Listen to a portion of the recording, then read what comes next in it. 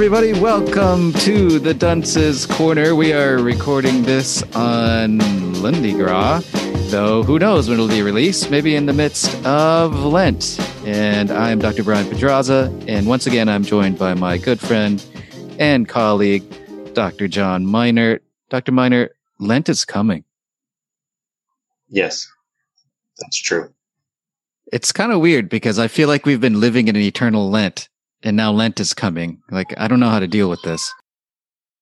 Yeah, I don't either. I saw a meme online. There was some guy running, and it said, "Me in 2021, Lent 2021," and Lent 2020 was like, or maybe it was the reverse.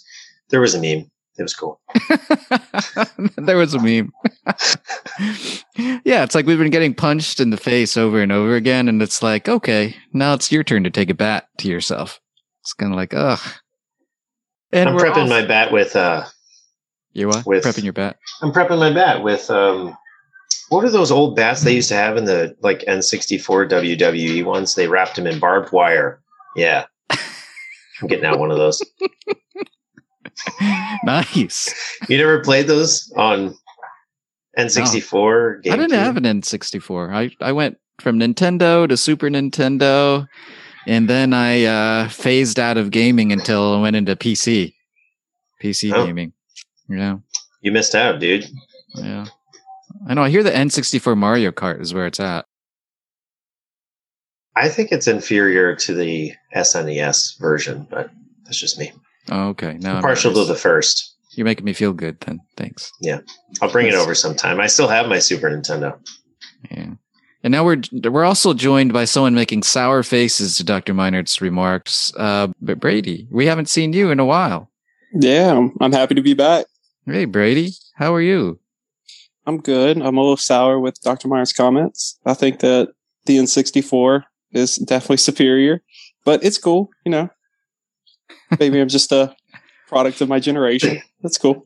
Yeah, you're a gaming noob, man. A gaming noob. Oh, yeah. I've been playing Mario Kart since 1991.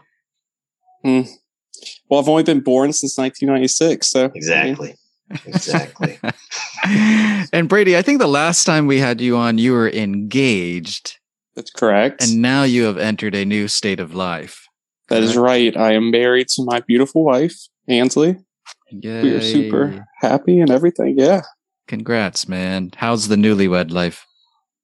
Newlywed life is beautiful, and it is also an opportunity to grow. What you trying to say? Do you want to run this by Ansley before you say anything else? You might want to. I think she would agree with that comment. It's a beautiful time. It's a wonderful opportunity, and I think growth is the beautiful part behind it. Like, it's an opportunity to grow in Christ together. So, yep.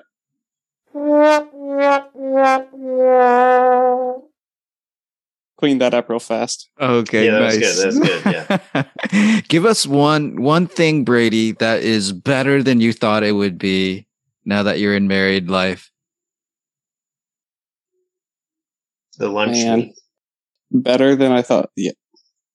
The lunch meat at lunch, because you can't eat out every lunch. You know, you're responsible for a budget. That's that so makes it sweet. better. That makes it better. No, I would probably say the opportunity to not pray over the phone every night or over FaceTime, but being able to pray like in our own home, in our own space. And yeah, that part's really nice and really beautiful.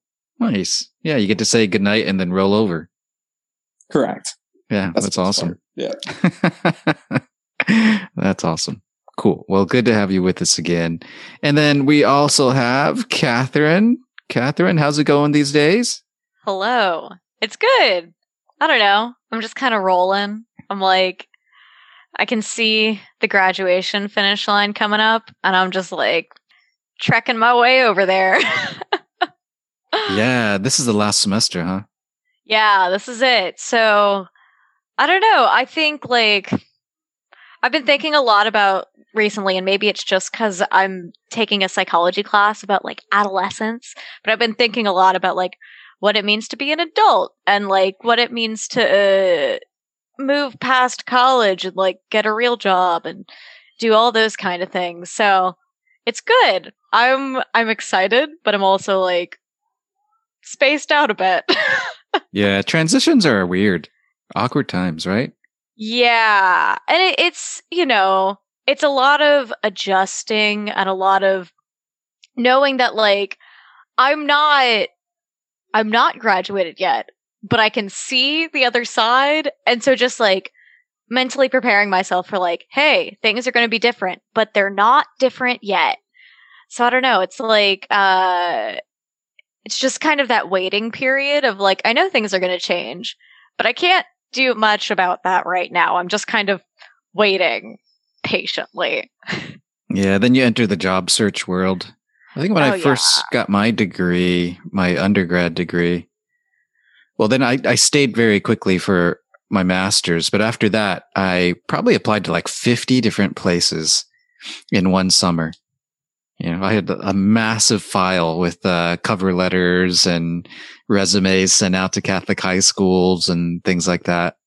And I think I got interviews with like 3. Don't like say 3 that. out of 50. Scares me.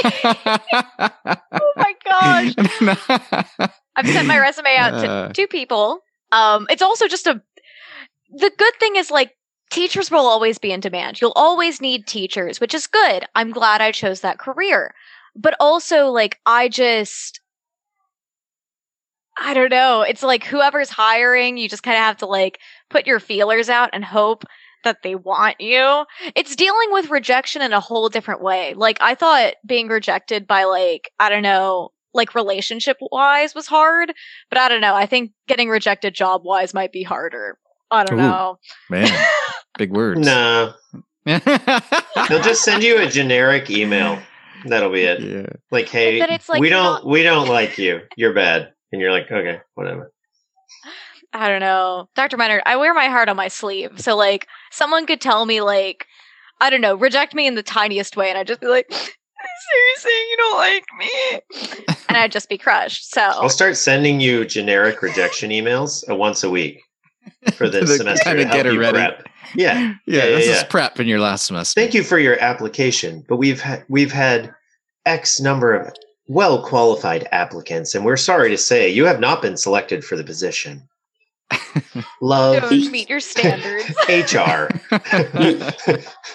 You shouldn't worry about Dr. Minor rejecting you. He still thinks N64 is the obsolete one. Where I could tell you from working in a parish, comfort level doesn't equate to better. Yeah. I just want someone to give me money. That's it. That's it. Well, you're going to do better than the 3 out of 50 odds because you are in a better place than I was when I was your age, theologically, pastorally, and I can say that as your professor by far and away. And then secondly, you have professors like Dr. Minor and myself who are willing to go to bat for you and connect you to people in the community, which I didn't really have when I was graduating. I was just kind of like a scattershot. Let me send these 50 things out into the US and see where they land, you know? Yeah. And he was still wearing cargo shorts. Oh, that probably tanked your chances. Mm-hmm. No, they were cool back then, so they helped the chances. Yeah. Believe it or not, cargo shorts were in at some point, Kathy. Yeah. Did you keep all your resume in all your pockets that you had? Definitely not. Yeah. You didn't keep much because we didn't really have phones back then. That's right. Just, keys in a wallet, basically. Twiddle your thumbs. Yeah. I kept my Nokia in my cargo pocket for a while. You remember those Nokias that had the really stiff antennas and you could play Snake on them? No. Now that we're so sidetracked, we also have another member of the crew joining us, and it's Elise. Hey, Elise. Hey, guys. What's up? Hey, how have you been? I've been good. Talking about rejectance and letters. I've been applying for grad school, so I know how it is. It feels like another job, really. Yay. A theology major who is desiring more hurting in theology. Makes us proud. That's awesome, Elise. Yeah, you were Fantastic. saying about professors going to bat for you. And I feel like we just had such good education at Franciscan and professors that are willing to help us look for the best future route. And even in speaking with the future schools that I'm looking into, the way that they navigate like the future candidates for grad school, so many of the faculty members have said, like, we look for acceptance because we want the right fit here. And that's really encouraging.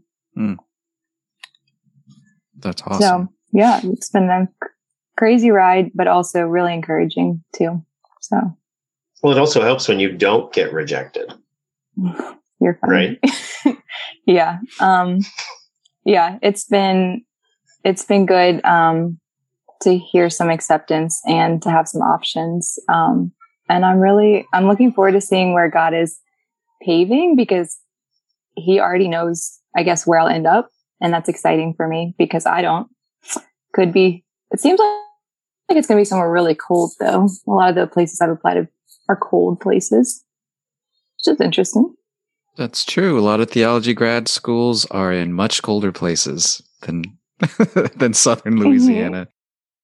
Mm-hmm. Yeah, get ready for the snow. Yeah, today we're like, but a lot of the places I'm applying are like -18 on the usual. So I'm like, okay. Yeah, when I first went to school in a cold place, I remember I was waiting in line to get into the cafeteria and my teeth were literally chattering. Even though I had like big coats on and sweaters and stuff, like I just couldn't stop it. But then you get acclimated after the first year and you're good to go. But you're coming from SoCal, dude, where the worst temperature you felt growing up was like 55. But I'm from the desert of Southern California, so we actually got colder than that. No, our desert swings. Our coldest temperatures in the desert were probably around 30, and then the hottest could get maybe like 115. So, yeah. Wow. We didn't mess around. But as they say in the West, it's a dry heat. It's different, you know? Yeah. Okay. All right. So it's good to see you all. Let's get on with the show.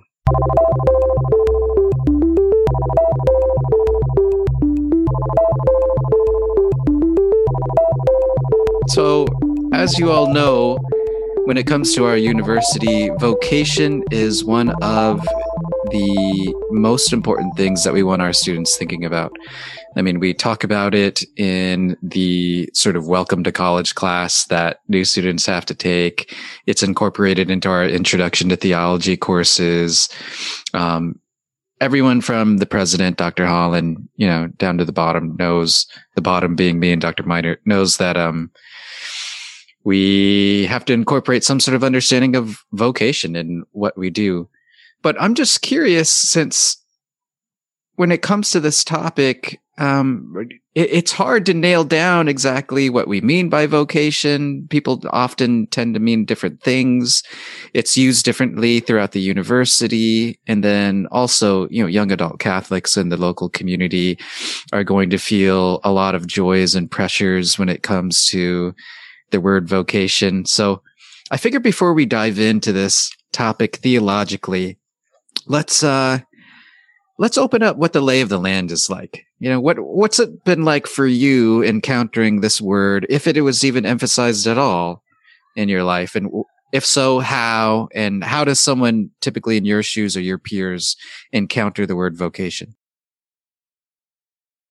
I think the first time I heard the word vocation, the first time I remember hearing it, was in high school. And it was always framed in this sort of way that's like, go be a priest, go be a religious sister, right? That's what a vocation is. And then any other, like, those were the only kinds of vocations that you pursue.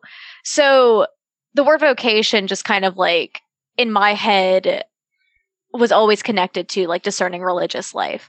But I don't know, in the university, sometimes it's used more in like a almost a career sense, but like career with a purpose.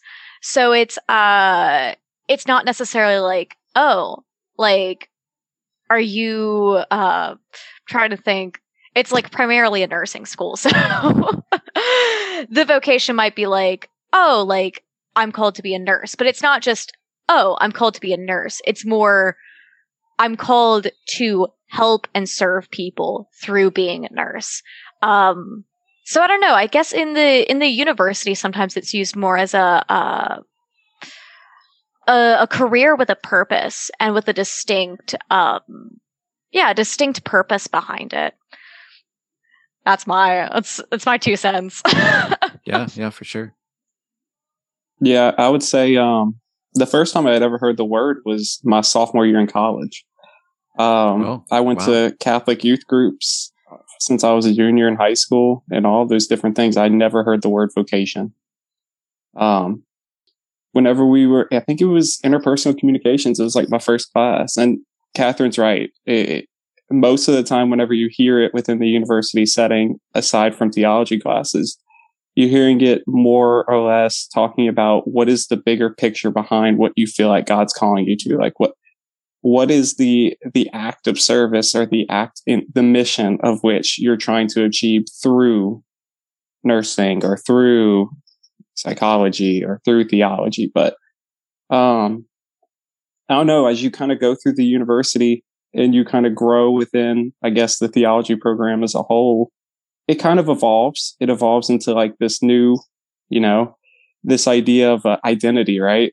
And so that's kind of the whole word that kind of sticks with me throughout the whole process is identity. Like, what does God call you to within Him?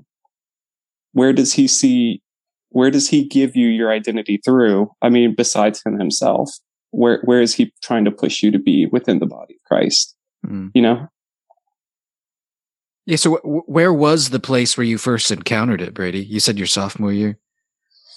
Yeah, it was my sophomore year at Fran U. It was in your communications class, you said. Yeah. It was in personal communications. She said the word vocation, and it was completely new to me. I mean, even when I heard it, I was like, this isn't important. And then, lo and behold, super important. Of course, there's a differentiation between what she was talking about and what we ultimately, or at least Catherine was highlighting through her high school time. Yeah. Yeah, well, maybe you escaped a lot of young adult pressure because other people feel like the word vocation is like a massive weight that they carry on their shoulders. So, I mean, the second you say that you're a religious Catholic guy, regardless of where you're going to school, what you're doing with your life or whatever, the old women in the parish are like, do you want to be a priest? And it's like just because someone is into their faith and they are male does not mean that they inherently should be a priest. But that is exactly what happens. You are right. Any young man who shows some piety is going to be approached by the sweet old ladies. There's actually something beautiful about that, but yeah, there's lots of comments we can make, right? It's like anybody who shows any sort of piety must not be called to marriage. I know. Like, the sacrament of marriage is not called for the holy. It's cool. We just need holy priests. Just leave religion to leave religion to the professionals, guys. Leave religion to the professionals. That's right.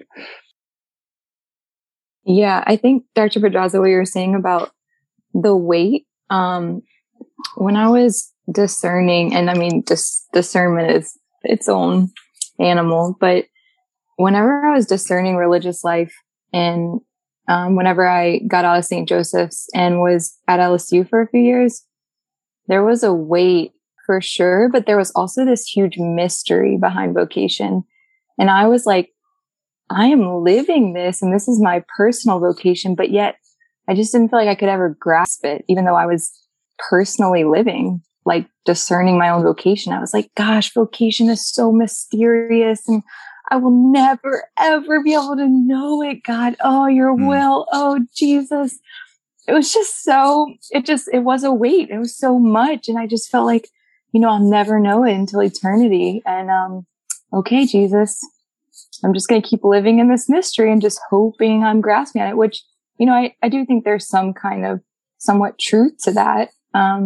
Because to know his will it's really, really difficult. But I think that at such a young age to have such a weight of vocation, there is something to that, that we make such an emphasis in our church, to vocation, especially religious vocation. And, what's your vocation? So I was like, gosh, I got to pray about my vocation. I got to find my vocation. I got to discern my vocation. And I was just like, I don't even know what this word means. So I think there is definitely something to that. Yeah. I fear that we have created a sort of cultural pressure cooker for young adults when it comes to the church and vocation. Like Adrian and I were chatting about a young adult friend recently, and Adrian said something to the effect of like, it's so hard being a young single woman who's Catholic. And I think we just sort of laugh sort of painfully when we attend an event like Theology on Tap or a young person's wedding, and then you see at the reception, right, they're single people. They all, if there's like a single woman, it's not uncommon to see like a gaggle of 5 to 7 guys like surrounding her, and you sit at a Theology on Tap and just sort of see the awkwardness of people sitting next to each other trying to strike up conversations and things like that. And I worry about the sort of pressure of like, now's the time. If you don't find your vocation, like you're going to miss it. And then the rest of your life is going to be just one of sad unfulfillment, Yeah, you can see it in the anxiety. I mean, anyone who's been to a Catholic undergraduate college knows that 50% of the people there, if there's this kind of unhealthy emphasis on discerning your very particular vocation, feel massive amounts of anxiety toward it and about it. Because on the one hand, they're told you have to discern your vocation and know this, or else your life's a complete failure and you suck. And on the other hand, in order to know this, there's no real clear way to figure it out. And so it's like, you have to know this thing, but it's not entirely clear how you figure it out. Good luck. Just like pray more. And if you don't know it, you must not be praying enough or something. Just like go pray more. I don't know. There's a problem, I think, with just the way people are conceptualizing vocation. It does create a pressure cooker for young people where they have to do this thing, but there's no clear way to know how to do this thing. Yeah, there were levels, right? If you go to the cafeteria with someone of the opposite sex, and it's like, oh, they're totally going to be dating. If they go to mass together, it's like, oh, they're going to be seriously dating. If they go to adoration, forget about it. Like, watch out, be married, a proposal, married, that sort of a thing, right? Yep. I feel like a lot of times whenever people talk about vocation, the biggest problem behind is a lot of times we ask people to teach vocation, and they're still trying to figure it out. Like, there's this pressure within, I guess, the Catholic institution, or like within different areas of Catholicism, where we ask maybe catechists, we ask professors at universities that is not their specialty, but we're asking them to talk about it because it's important. But like, there's a lot of things that are important to talk about, but it doesn't mean that we should ask everybody to talk about it. It means that we should ask the people that are, I guess, that's kind of like why we have vocation directors, people to articulate what a vocation is and things like that. We kind of forget the foundation whenever we go straight to the vocation itself. We forget the foundational fact that we're all called to holiness and we're called to a relationship. Mm. And so whenever we're trying to rush straight to the point, I feel like we forget the fact that there's a person behind what we're trying to do, what we're trying to achieve. And a lot of times it's not your spouse, and it's not like your church parish. It is Jesus Christ, right? So, yeah, I that's a good point, Brady. That opens up a lot of things for us here, and maybe it'll help us segue into giving some specificity to what the church actually means by vocation, because this is a pretty good lay of the land, I'd say, for a lot of people and how they might encounter the word vocation. But already, I mean, notice the different ways we've talked about it, right? So at the university setting, a vocation could be a job. It could be a job with some sort of service as at the ultimate heart of it. It can be a state in life. It can be a religious vocation or a vocation to the priesthood. So, I mean, like Father Josh, who's the diocese vocation director, I mean, he's not going to get a bunch of students knocking on his door saying that they want to be nurses. Can he help them, figure this out? Right? He's mainly after young men interested in the priesthood, and he'll probably help young ladies who are interested in the religious life, that sort of a thing. But that tends to be a vocation director's job, right? Not these other things, these other uses.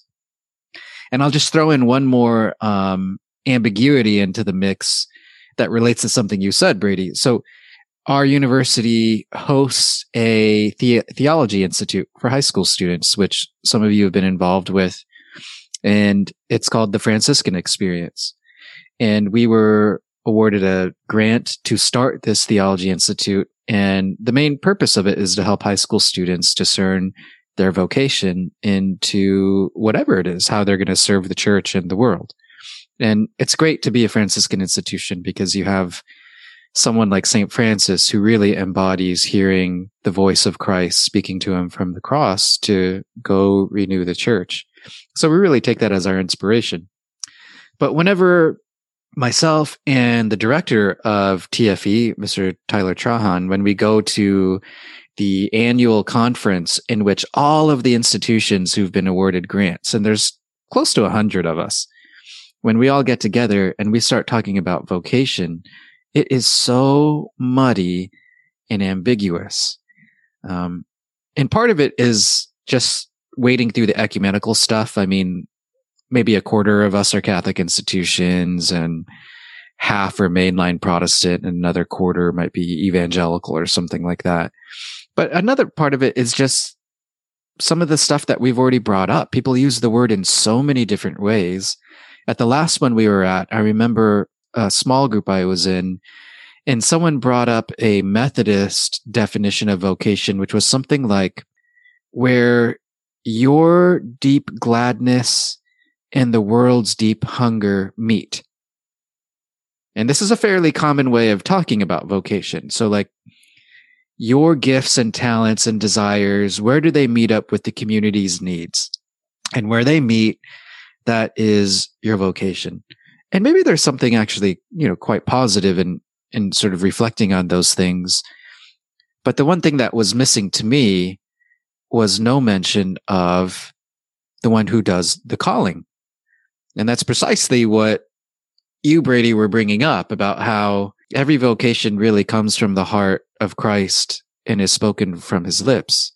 And so sort of losing even the Christocentricity of vocation seemed to be sacrificing way too much.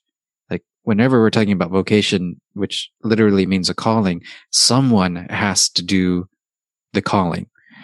So, I mean, that's in broad strokes, that seems to be, if we're going to come up with a definition of vocation, God better be a part of it somewhere.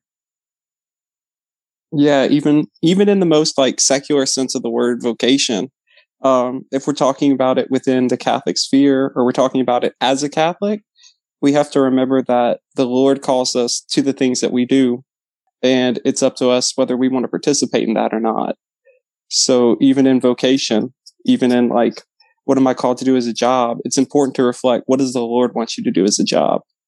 What is the Lord speaking into your heart, right? Yeah. That's good. So let me push on that, and anybody can respond. So should we be using the word vocation so broadly that a job can fit in it? Should it be reserved for the sort of vowed or promised states of life? I mean, is there a sort of like... There might be, in the same way that like you lead someone into understanding the faith when you're evangelizing them by steps. that might be the way that like a vocation definition evolves. Like at its heart, the vocation is what Christ is calling you to do.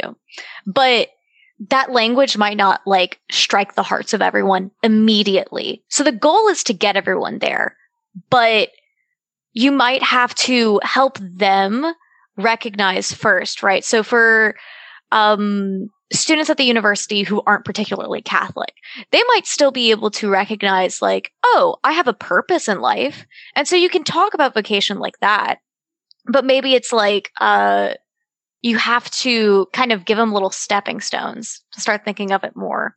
But then at the heart, in its truest sense, the vocation is the call of Christ. So I don't know. I think there are like, I think if we're talking about the truest definition, it's definitely the one that involves God. But I don't know. Maybe that's just me being a little loosey-goosey with my definitions, though. That could be very. You're going to bat for the vague version of vocation. I like that, Catherine. You're throwing some I'm making punches. a stance. Okay. Analogy is not vague. I will fight. Oh, okay. Yeah. So now Dr. Meinert's throwing his hat in the ring and saying it's an analogous use of vocation. Yeah, I think it's fair. If you have any kind of sense of transcendent calling, whether it's from a community or even within more kind of even more subjective terms, that it's some kind of emotional feeling towards something. It's something that draws you out of yourself towards something else. That can be a real preparation to hear vocation in its truest sense as a kind of calling from God to take part and participate in his church in some way. Right. But you can see analogous ways in which God calls us to a particular sacrifice or a particular job or things like that. I wouldn't say it's pure equivocation, or that it's totally unclear what we mean when we say it, even in those less central instances. And I think even in those less central instances, you can still make the jump to say that it is a growth within your state of life. Like it is a step into the, like Catherine was saying, it's a step.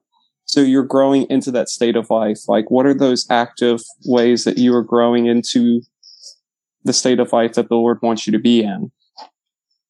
So when you leave it, I guess, vague, or you leave it to more of an analogous way of doing it, you're opening it up for people to see that there's a step or there's growth within your vocation. It's not just this, yes, I'm doing it, no, I'm not kind of mindset, which I feel like our world kind of perpetuates. The only problem that you'd have to like really guard against is giving too vague of a definition for someone who is ready for more. And I mean that you're going to face that with anything. Like you just have to have a really good sense of like, okay, where is this person at and how do I meet them there? But there is a real danger in someone who's like ready to hear like, no, the vocation is like, what is God calling you to do? And not just to do, but where you're supposed to be, like how you're supposed to love him. Like, you know, if you're not telling the person who's ready to hear that, those specific things, then they could, you know, vocation could not totally be ruined, but they could get this skewed idea of it. So, well. I guess being in married life, like Dr. Pajas said, like jumping into the married life and like learning it, like I said yes to this vocation and I love it dearly, but I'm growing. Like I said, like the beauty behind a vocation is like, yes, you accept it and yes, you're 100% that vocation, but you are consistently growing. Like someone doesn't just join the priesthood and is automatically like the best priest. Like there's graces that come, but eventually you have to grow. And so that lowercase v vocation, you know, you differentiate it between the uppercase v and lowercase v. That lowercase v vocation ultimately, that makes a huge difference on how I go about being a married man. Like if my job is keeping me away from my family, if the things I'm doing in my life that I say are calling me or that God's calling me to, if it's keeping me away from my wife, which ultimately is my number one vocation, then I'm not living out my vocation that God has called me to. Yeah, So just a thought. So you brought up the idea of a lowercase v and an uppercase V vocation. I still want to push because I don't think we've hit enough specificity yet. So even if we're going to say that there are analogous uses of the word vocation, analogy requires the touch point of similarity somewhere between all of these uses. So what is that touch point? Is it just the use of the word calling? That doesn't seem to be enough, right? Because if I call any of you on the phone, we wouldn't say like, vocation, there it is, right? So it has to be a calling to or from something. So how do we specify what vocation is? Like called to what? What's the similarity between all of the uses? Well, I think God is the caller. So the root of the word vocation is vocare. So it's to call. So you have to have someone doing the calling, as you said, Dr. Pedraza. So if God is calling, even in the occupational vocation, I think it's good we're distinguishing. So even in the occupational vocation, God is calling in those ways, like y'all have been saying, to do this for his glory. So if we're giving it for his glory, and if that's helping the greater vocation, as Brady said, to serve your wife, to serve the community in a greater way, then that's fulfilling those things. I guess it's also what are you called to do in any capacity, whether it's occupational or, capital V vocational.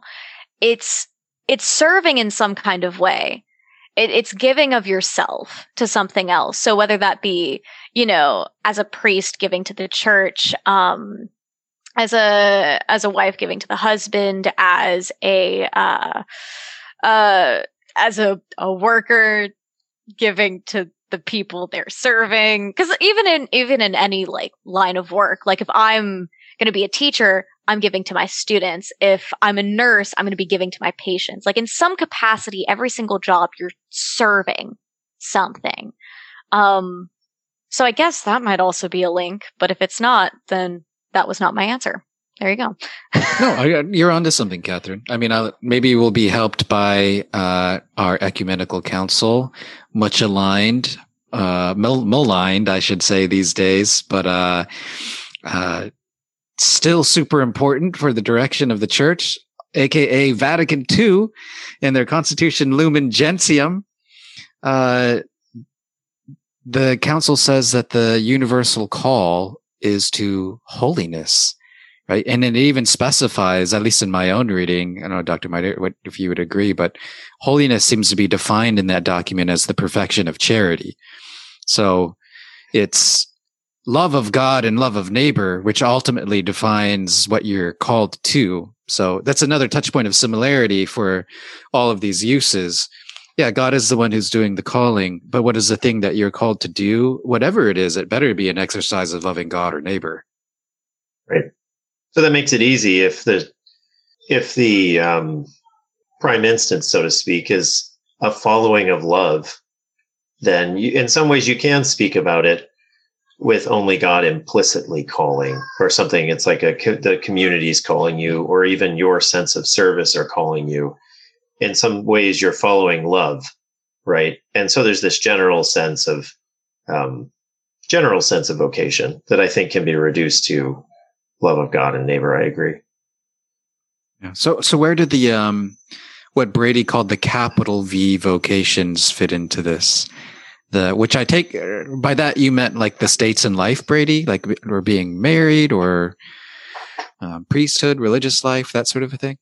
Correct. So the capital V vocation would talk about the states of life, which you just stated, and then the lowercase v would more or less be applied to everything, I guess, after that, the way we use it when we talk about a job or we talk about those things that God's calling us to. One thought that I had is also the ordering of the vocations, because I feel like,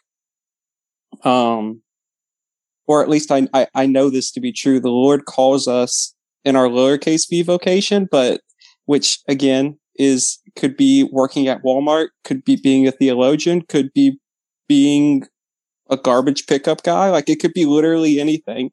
And it's about serving God and the charity behind that and growing in charity. But ultimately, the grace that you receive through that is ordered towards your capital V vocation and ordered towards how you can love God most through that. Right. So what would you say is the relationship, if any, between your marriage and that universal call? I would say that the correlation between the two is I learn first and foremost how to love a beloved by my relationship with God. The grace I receive from that is where it starts, where I can grow to love Ansley more. I feel like a lot of times, and working at a parish especially, you see this all too much. We have a problem with how we order our relationships in our lives. A lot of times we have parents or just overall Catholic families where maybe the children come first, spouse comes second, and God comes third. Or it'll be spouse, children, God, or maybe God, children, spouse. Like our ordering of our vocation gets really interesting because we forget that we do it all for Him. Like, I think that's kind of the whole central point behind it is we can only respond to a call if we're being called by a person. And that person is really specific and really integral to the whole thing. It's Jesus Christ. Yeah. No, that's good. Wise words from a newlywed there. Well done. When you said ordering a vocation, I was like, oh, Brady's going to get into the religious life being superior to the married life. I was like, oh, here we go.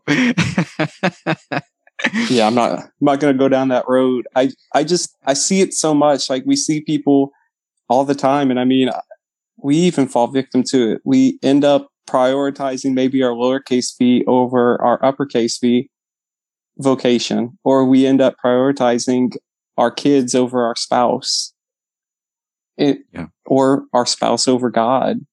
And so we start making decisions based on them as opposed to based on like where God actually calls us to be in life.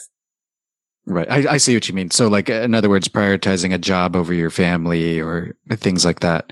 Yeah. So if universal call to holiness is sort of the baseline, then they couldn't be in opposition, or at least they're not supposed to be, right? They're correct. Yeah. If you were to start with them in opposition, you're starting on the negative foot, which is not the way it's supposed to go.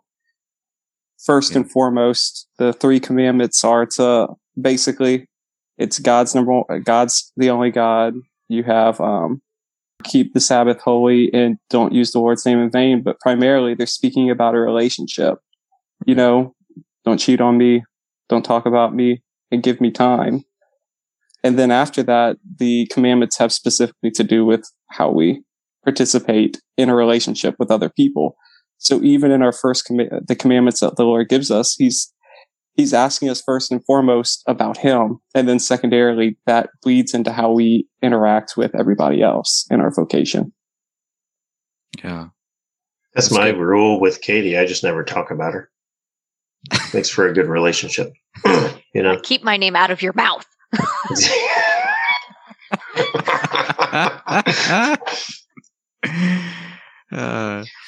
So I know you wanted to avoid this like a ninja, Brady, but I think we should bring it up because it opens up important questions. So, in some sense in history, the word vocation has tended to be used, or at least to be thought of mainly for Catholics in terms of the priesthood or the religious life.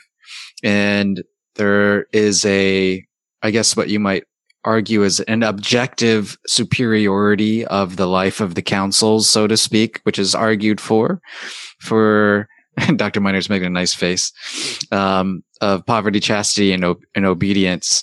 And so when you kind of bring those ideas together, there are some people who would say marriage is not a vocation. I mean, that's just what people are called to do naturally, right? This is sort of the natural state. And it isn't a vocation being called out of something that's well, not out of it, but beyond something that was the natural state, so to speak.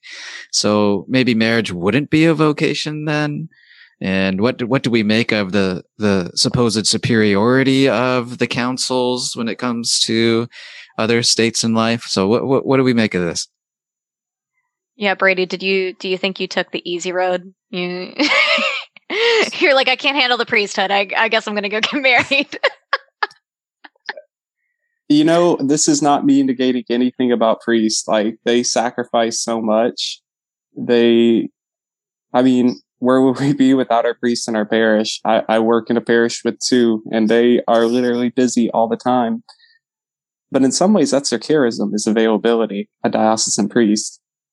Whenever we talk about vocation, especially the vocation of marriage, I would not say that it's inferior to the priesthood at all. In fact, without the vocation of marriage, there wouldn't be any souls to really be helping, right? Like we wouldn't be, if we're all living a chaste life, there's no actual souls within the parish to be baptizing. There's no people that need sacraments aside from those who are already living, I guess. But we'd live in a weird world if everybody was just called to the priesthood or a chaste life. But aside from that, in the practical nature behind it, our world is crying out for holy marriages. Our world is crying out for people to raise children within the church. It's a rarity. Even within people who know this, it's a rarity. I feel like whenever we talk about negating an importance of one vocation to the other, I feel like we start to, in some sense, play God's role, because we're trying to say that one person's call and universal call to holiness within him is less important than the other. We start to say that you can't grow in chastity, or you can't grow in poverty, and you can't grow in charity within the sacrament of marriage, which, to be honest with you, is not true at all. You practice all of those graces within the sacrament of marriage all the time. It doesn't mean that I'm called to be a celibate. It just means that I may be called. I remember being Protestant. I went to this camp, and this guy was giving a talk on, being chaste and not having sex before marriage and all this stuff. And he held up his ring and he said, "See this? This is a license to love." And it made me want to cringe, because it was like he was saying, like, once you get married, anything goes. And I feel like that's the absence of those virtues, that the grace that God's giving you. Whenever we talk about you can't perfect those virtues within marriage, we negate the idea that there are saints who are holy married couples. In fact, Saint Therese has some parents. Yeah. No, that's good, Brady. So you're saying, hey, if marriage is one of the important ways in which the universal call to holiness can be specified, then holiness is still a part of marriage, right? Those virtues are really important. It's not like holiness is for the other states in life, but not this Correct. one, even though it's Correct. quote unquote natural. But there's still some issues we got to open up, right? So, I would totally agree that marriage is a vocation. At least it sure seems like Vatican II is putting it on the map, since it gives its own paragraph in the chapter on the universal call to holiness. So it seems to be specifying, in some sense, marriage as an important way of embodying that call to holiness. But let's say, does the so-called superiority of the councils, does it mean that the other ways of life are easier, like Catherine, joked about? Is that what the, superiority of councils is about? Does it mean it's harder? And does elevating one by saying it's somehow superior mean that the others are negated? Pass. Okay, so I was looking at Lumen Gentium, and under the universal call of holiness is actually the evangelical councils, which was really interesting to me, because I remember this conversation in Christian spirituality, and it got really heated. I mean, there was punches, and actually it was a really cordial conversation over tea. But the deacon candidates were really surprised to even hear that it could be proposed that there was one that was a greater perfection, you know? And I think it is really interesting that that can be a proposition. But looking at Lumen Gentium, I think we're all called to live the evangelical counsels in their own way. So, I mean, being in religious life, clearly you see poverty, chastity, and obedience in a structural form. And so I think God can give you the grace through the form of your superior, through the form of obviously living away from the secular world and having the structures and the form in it. It would seem to come easier in a way almost, although it's still very hard. But it depends on the way that you live that, because it doesn't mean just because I'm a religious sister and I'm in these like somewhat formed structures that I'm going to live a virtuous life, even though I'm in this community. Now, translating that to marriage, I still think that you are called to live poverty, chastity, and obedience, just as you're called to live the universal call to holiness, but it looks different. So you're called to live obedience to your husband. You're called to live in a chaste way as far as like monogamy. And if you're single, you're called to live chastely. And so in those ways, I think it depends on the way that we live our life, just as we're supposed to live in charity. Yeah, that's good, Elise. Okay, this is insightful, and it brings up a lot more things in my head as you were talking. So, I mean, we do want to say the evangelical counsels bring some sort of perfection. I mean, that's been the claim since people have been taking them, you know, as vows, because it's the way that our Lord lived. And it's so, I mean, the more that you enter into that way of life, I guess the more you might say that there's a chance that it's more efficacious.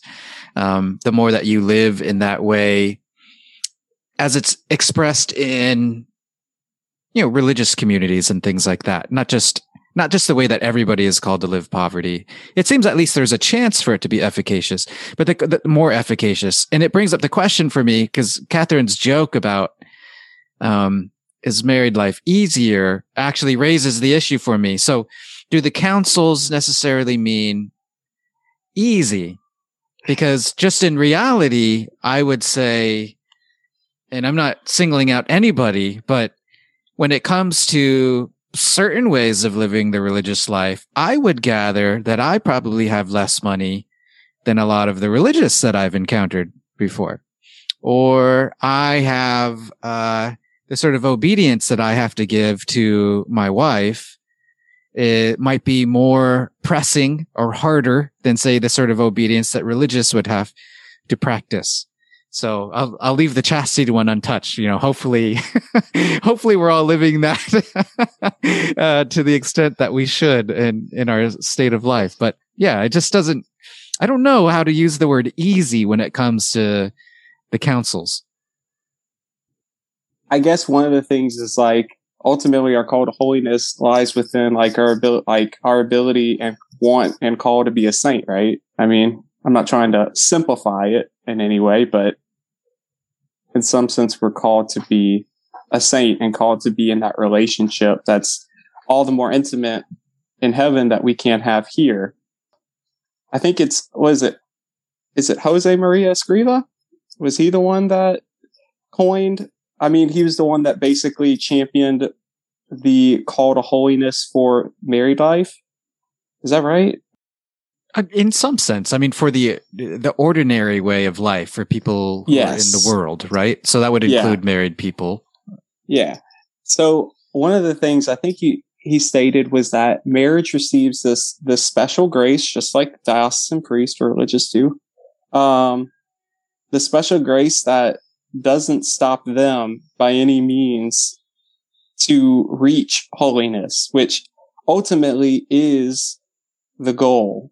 I mean, the relationship is the goal, to hone that relationship, to perfect those graces, like you're saying. And maybe that I could see where you're saying that it's easy. Some could view it as easier to be in a community, but I'm going to tell you right now, being responsible for another person's holiness, i.e. your wife, is really hard. No doubt. Whenever they're in desolation or something like that, or whenever you're in desolation, whenever you're struggling or they're struggling, it's really hard, because you ultimately, like, at the end of the day, you feel this responsibility that maybe you wouldn't have felt, maybe you wouldn't have, I guess, understood prior to being married. It's like the Lord kind of like has a link to our heart, right? So like, if she's hurting for the Lord, or if I'm hurting for the Lord, and like I feel this absence of the Lord in my life, or she does, like, you feel that angst and that hurt more than you probably would have prior to. And in some sense, I feel like that does hone your ability to grow in holiness.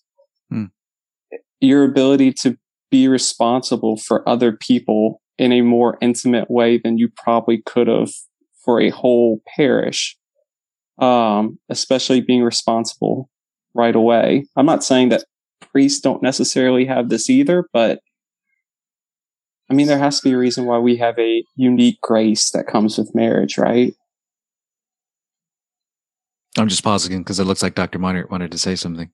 Oh, I have lots of things to say, but I'm in print with lots of commitments concerning all of this, or will be very soon. Yeah. Oh, well, then you do have lots to say. I do, but I don't know.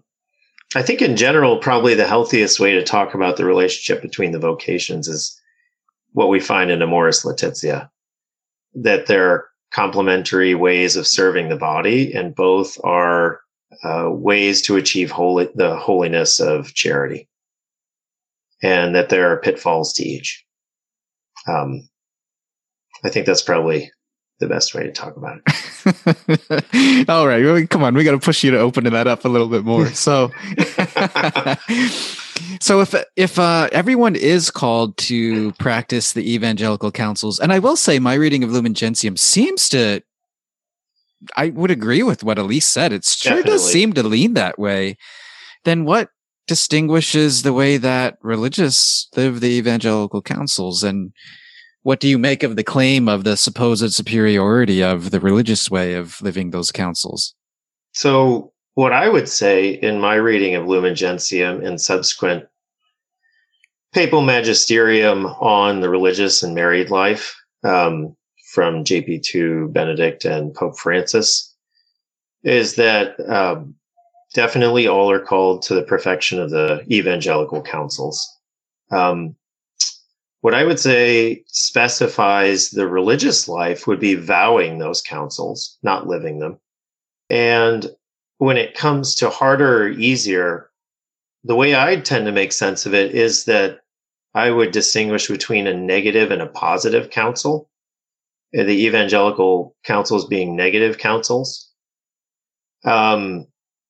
Negative counsels meaning and negative positive counsels always being relative to a goal.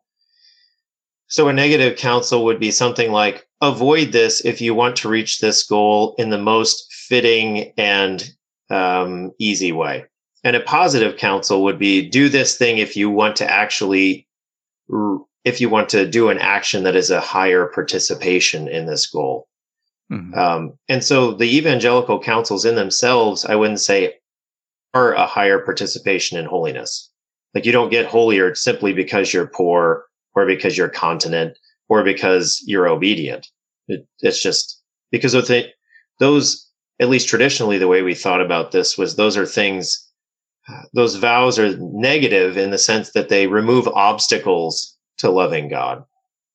So things to which humans are generally tempted, like pride, money, sex, right? Or pleasure. And so we remove those so that you can pursue that end more fittingly. But because you're pursuing an end with or without things that can be obstacles, I wouldn't say means anything for how your holiness simply by vowing the counsels or by living them, because they're negative counsels. That's different from a positive counsel, I would say. So each virtue, I'd say, has positive counsels, which would just be ways you can live that virtue in a fuller way. So a positive counsel for the virtue of charity would be to make acts of prayer more often during the day, right? So to think of God sometimes versus just like habitually referring all your love to him is a fuller way of loving God than just like doing other things and not thinking of God. And so those acts of love and prayer are actually positive counsels. And so people who do those things do achieve some kind of fuller participation in a way that the negative counsels don't.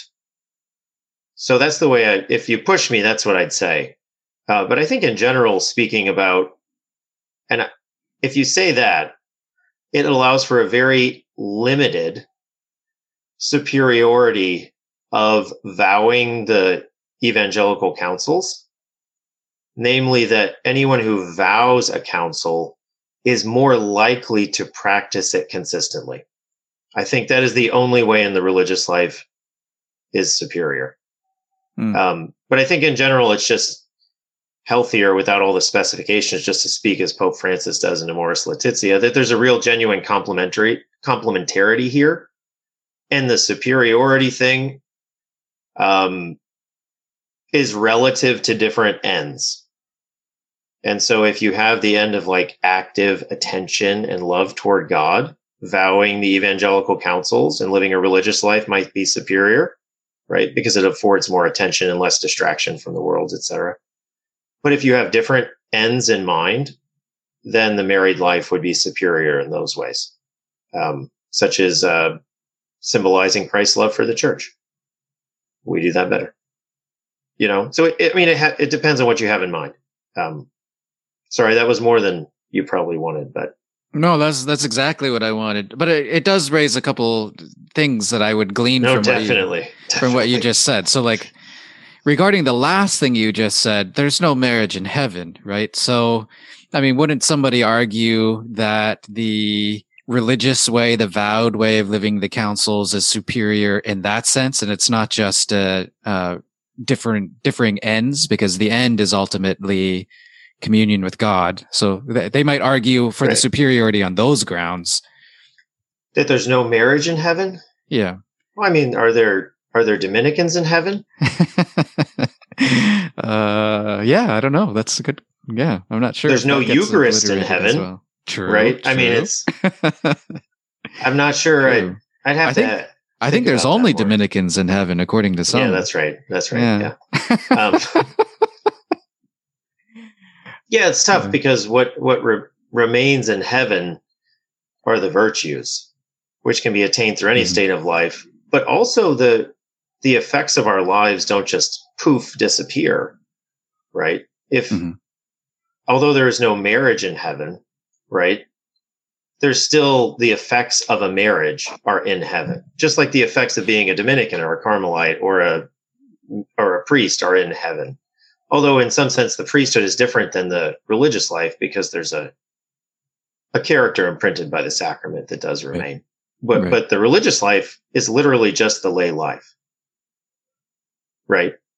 In some sense, at least historically, right? Plus vows of the councils that we're all called to live. Yeah. The other thing I would glean from what you said is if the vows remove obstacles, someone could argue that the vowed life in some sense is actually easier then. Yeah. Because a path that has fewer obstacles is an easier path. Right. I think that's right. Yeah, if you're talking about vowing the evangelical counsels, which are negative counsels, I think that's the church's traditional theology would be that the religious life is an easier way to get holy. And therefore you're more blamable if you don't make it because it removes obstacles. Yeah, I think that's right. Yeah, which helps validate Brady's concern because he's Brady, you're worried that the married life is being disparaged here, right? The married life is hard. And yes, it is. But it also, like I referenced earlier, like you're responsible in a different way for people. Like I was having a conversation with Father Matthew Dunn, which is the priest at one of the priests at our parish, and we were talking about the sacraments of healing, and more specifically about the mercy that accompanies them. And I said one time I heard from a priest that like you really never want to reject someone mercy, because you don't want to go in front of God and him say, why did you reject my mercy? They're responsible in a whole different way, of course, for people and their flock in a different way whenever they interact with people. Like you do not want to reject people the image of Christ that the priest have when they participate in the sacraments. But yeah, no, I think what Dr. Myers said is really good. I mean, I think that was kind of like the line I was thinking on. I do know that it's easier whenever you remove the boundaries. And that's what's the beautiful part about living in community with people. But I guess if you're living out the vocation of marriage correctly, then shouldn't you be doing that anyway? Is I guess the question that arises. Yeah, and I use the word easier just because it's, I don't know, we're speaking a little fast and loose there, but it's punchy. Yeah, it's totally punchy. I mean, of course, there's the specification of the individual person too that has a huge role to play. I mean, somebody who is used to spending and owning and consuming things is probably going to find poverty extremely challenging, right? And they might find it challenging in a way that somebody else wouldn't. So, I mean, we're all going to have our own different habits and virtues and vices we bring to the table and experiences that's going to make, easier or harder, so to speak, different.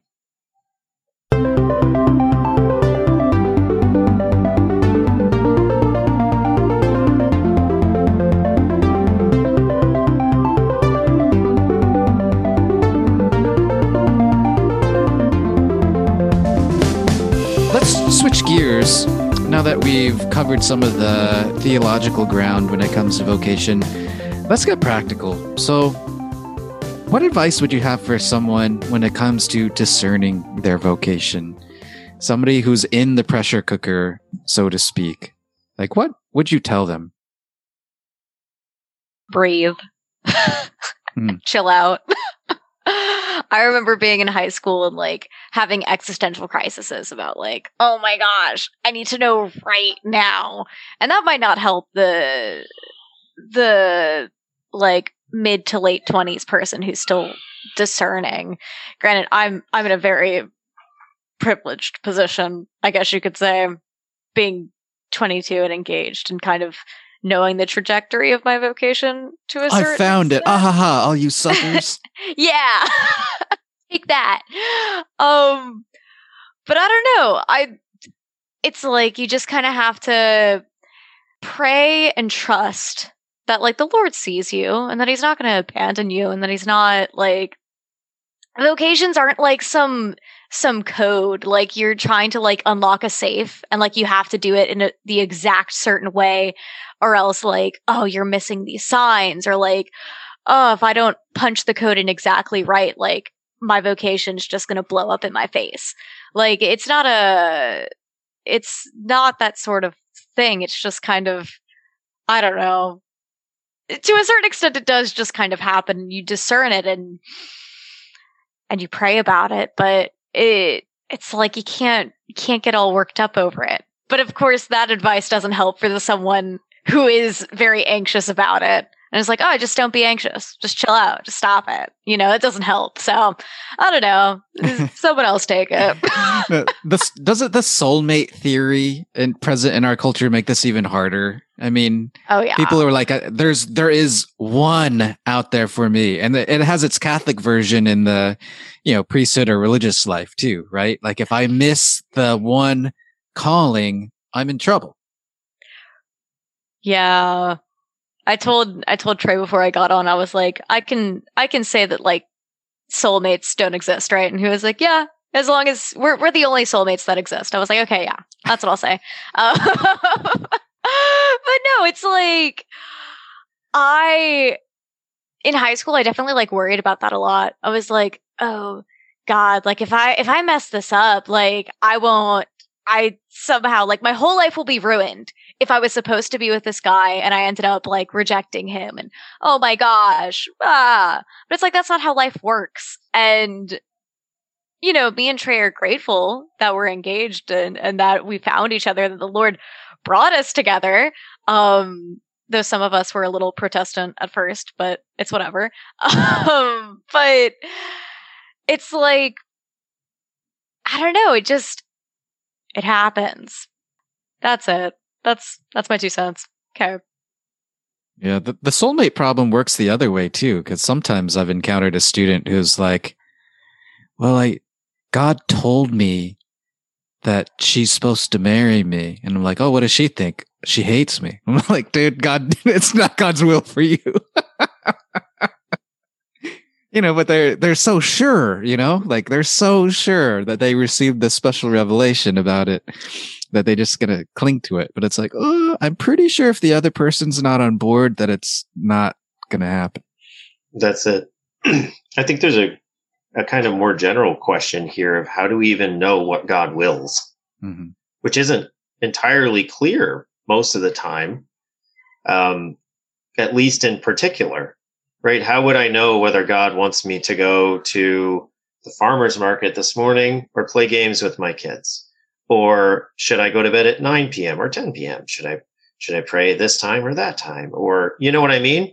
The kind of neuroticism that can come with thinking you can know what God wills in particular, not just in general, can make for very unhealthy relationship to God, I think.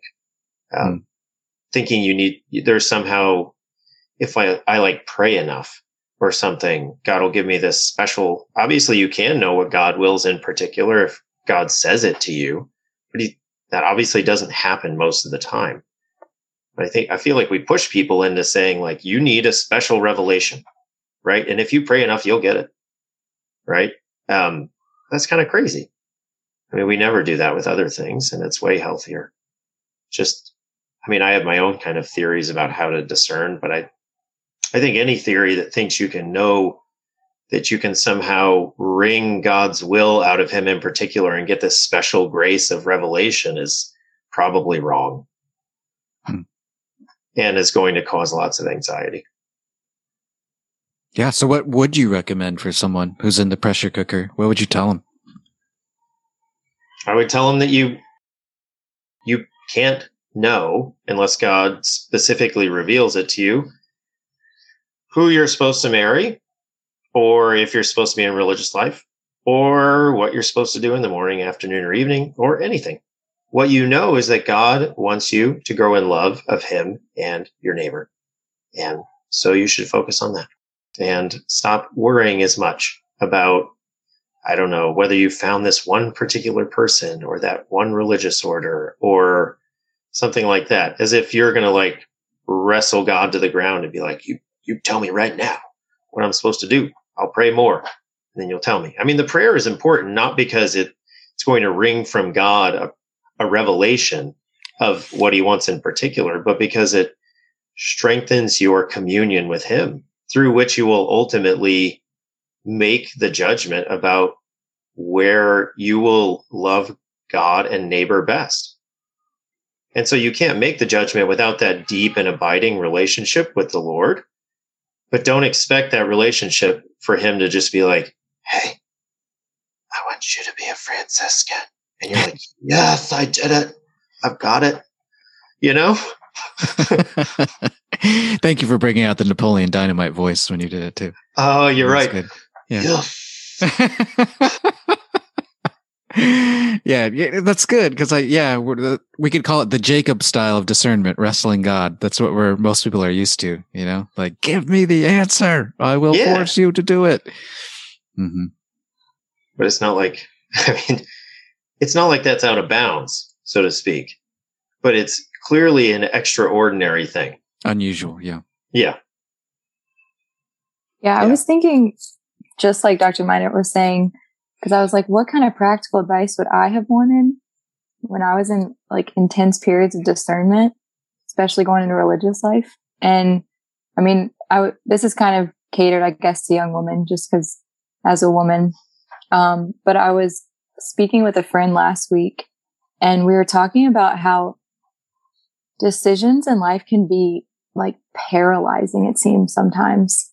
And I think in discernment, you have to make active decisions. But yet, like Dr. Meyer was saying, like going to the farmer's market or like, do I want a grilled cheese or do I want a turkey sandwich? I don't know. Jesus help me. But like, we were talking about Edith Stein and what she says in her book, Essays on Woman, and how you have an intrinsic value. And like, this can be translatable for men as well. But if you haven't, let's see. She says this in her chapter. Our souls are different, so no, it doesn't apply to us. Yeah, no, definitely not.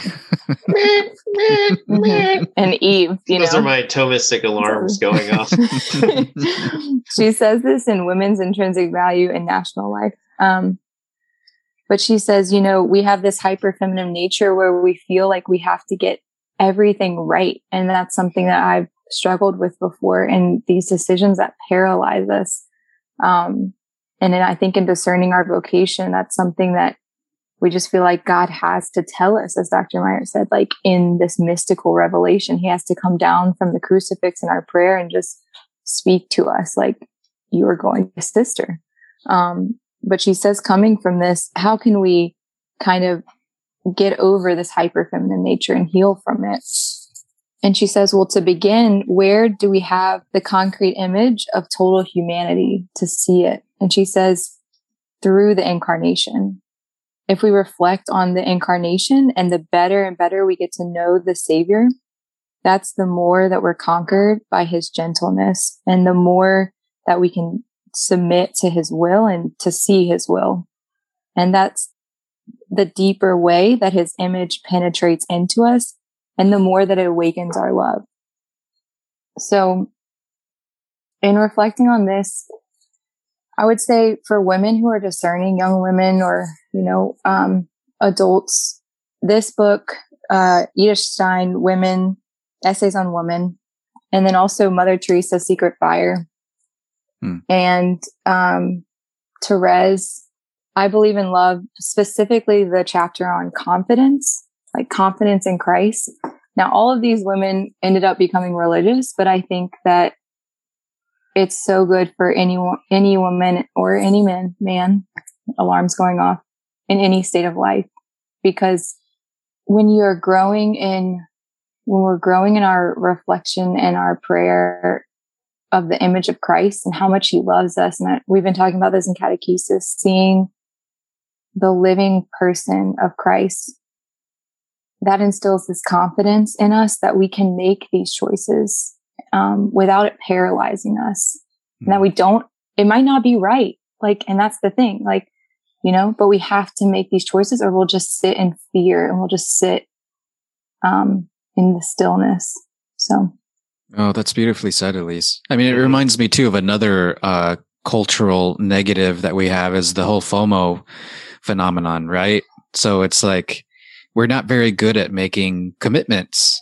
And one of the things that I would say for someone who was thinking about vocation is, well, whatever it is that you're going to end up choosing down the road, you're going to have to be committed to it. So you should probably start practicing that, and it could be something as simple as a friend texts you if you want to hang out, but they're asking like a week and a half from now.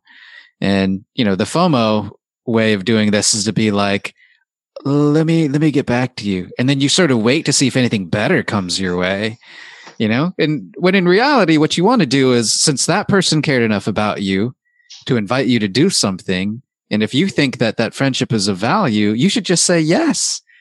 Like, who cares if something quote unquote better comes around? Like, that person is worth spending time with. It's worth cultivating that friendship. So just say yes and keep your commitment to it. But I think that's something that we're really bad at these days, But the little commitments matter. Mm-hmm. if you can't say yes in little ways, good luck saying yes in the big ways. Again, this is a little ambiguous, I guess, behind who I'm talking to. But a lot of times I find that when people are having this like existential crisis of what am I going to do with my life? Like, what is God calling me to? They kind of forget God. A lot of the times they miss the point behind why they're even doing it in the first place. See, if our vocation has entirely to do with who's doing the calling, a lot of times we forget who's doing it. Or again, it's out of the love for God. They'll chase something. They'll chase a vocation thinking that this is what they're called to, but they'll never ask God, is this what you want me to do? And so I guess one of the biggest things that I always hone on whenever people are saying, well, I'm discerning this, first and foremost, I always say go to a spiritual director or go to the vocational director, and I always give them resources for that. But because this is not my, I guess, area of expertise and specialty. But I also kind of come back to like, how is your spiritual life? Like, how much is God important to this decision? Like, are you actually asking him as important as it is to know what he wants? And even if he's not answering, what in your life do you feel like brings you to a closer sense of holiness and a closer sense of what is, I guess, in the lightest sense, I guess I can word this. What is helping you perfect the grace of your life more? Is it discerning priesthood? And if you are in desolation every time you start discerning priesthood and you are struggling and you've gone through it and it's just, in some sense, your spirituality and your relationship with the Lord is kind of pointing you towards maybe you shouldn't be doing this. Are you open to something else? Or are you trying to basically manifest your own vocation? Yeah, this is good, Brady. I think this is helpful because someone could read what we've said to this point, being against the soulmate theory and everything like that as like, okay, so how do you discern your vocation? You just live life. Is that what you're saying I should do? Like, I should just do regular stuff, be good, whatever choice I make, everything is fine. It's like, so what's the difference between that? Like, why would I even need to be a Christian then? Like, why would I even need God? It sort of does raise this question for us. And so if I understand what you're saying, Brady, it's not that you are advocating for some sort of special revelation in prayer, but you're advocating for sort of the tried and true ways in which Christians have always sought the will of God. They've sought the will of God through, consistency in their prayer life. They've sought the will of God through mentors, those who are spiritually wise to confirm it within you. They've sought the will of God by looking at the teachings of the church. I mean, that would be a good, just like a good baseline. Like, is what I'm doing in accord with scripture and tradition, or is it not? That would be, a good thing to be thinking about. So there are these other ways. And then, of course, you brought up the Ignatian consolation and desolation. That has I think, a strong place in the tradition too. Or I know many Franciscans would say something similar to the extent, like, assuming that your prayer life is consistent. If it's not, this wouldn't hold. But if it is, what sort of peace do you feel when you consider, imagine yourself doing that sort of a thing? Or is there a sort of restlessness? So there are these sort of tried and true ways that we can turn to that could help. Yeah, I guess kind of simplifying it mostly, I guess I'm trying to say, like, let's not take for granted the relationship that's bestowing that vocation upon you, right? Yeah. Because, like, I feel like that is the biggest problem that I see among people who are discerning is, like, stop assuming things and just be with the Lord and do those practices, and the Lord will come to you. And it's not like if you choose married life or you choose priesthood and you're going to choose necessarily this wrong thing. Like, I guess it's like this. We feel like if we choose one, we're going to have the hesitancy of not choosing the other. And I feel like that's a dangerous place to be. Yeah. Yeah. Follow Jesus. To summarize what you're saying. That's really important. Yeah. That's the way that Father Andrew talks about vocation, right? Yeah. You follow and step right behind Jesus and go where he goes. And if you do that, you're going to step into your vocation. Yeah. It reminds me of the way Aquinas talks about when we judge things in love is called a connatural judgment. I mean, basically, if we cultivate that relationship with the Lord, that deep kind of union that is love, that breaks forth in joy and zeal for him, we become vulnerable to his heart and be formed by it. And then that love in turn becomes the basis on which we will be guided and make judgments and look for the Lord's movements through this person's advice or this spiritual director or this community need or anything like that. It becomes the basis for the way we'll discern through secondary causes, right?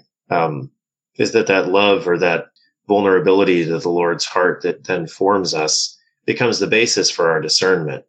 So Brady's absolutely right. You have to start with first things first, so to speak, and not worry so much about wrestling from the Lord a particular revelation. Maybe the last thing that I would say to someone in the pressure cooker is to remember that God is for you. Something that really pressed upon me this past Sunday.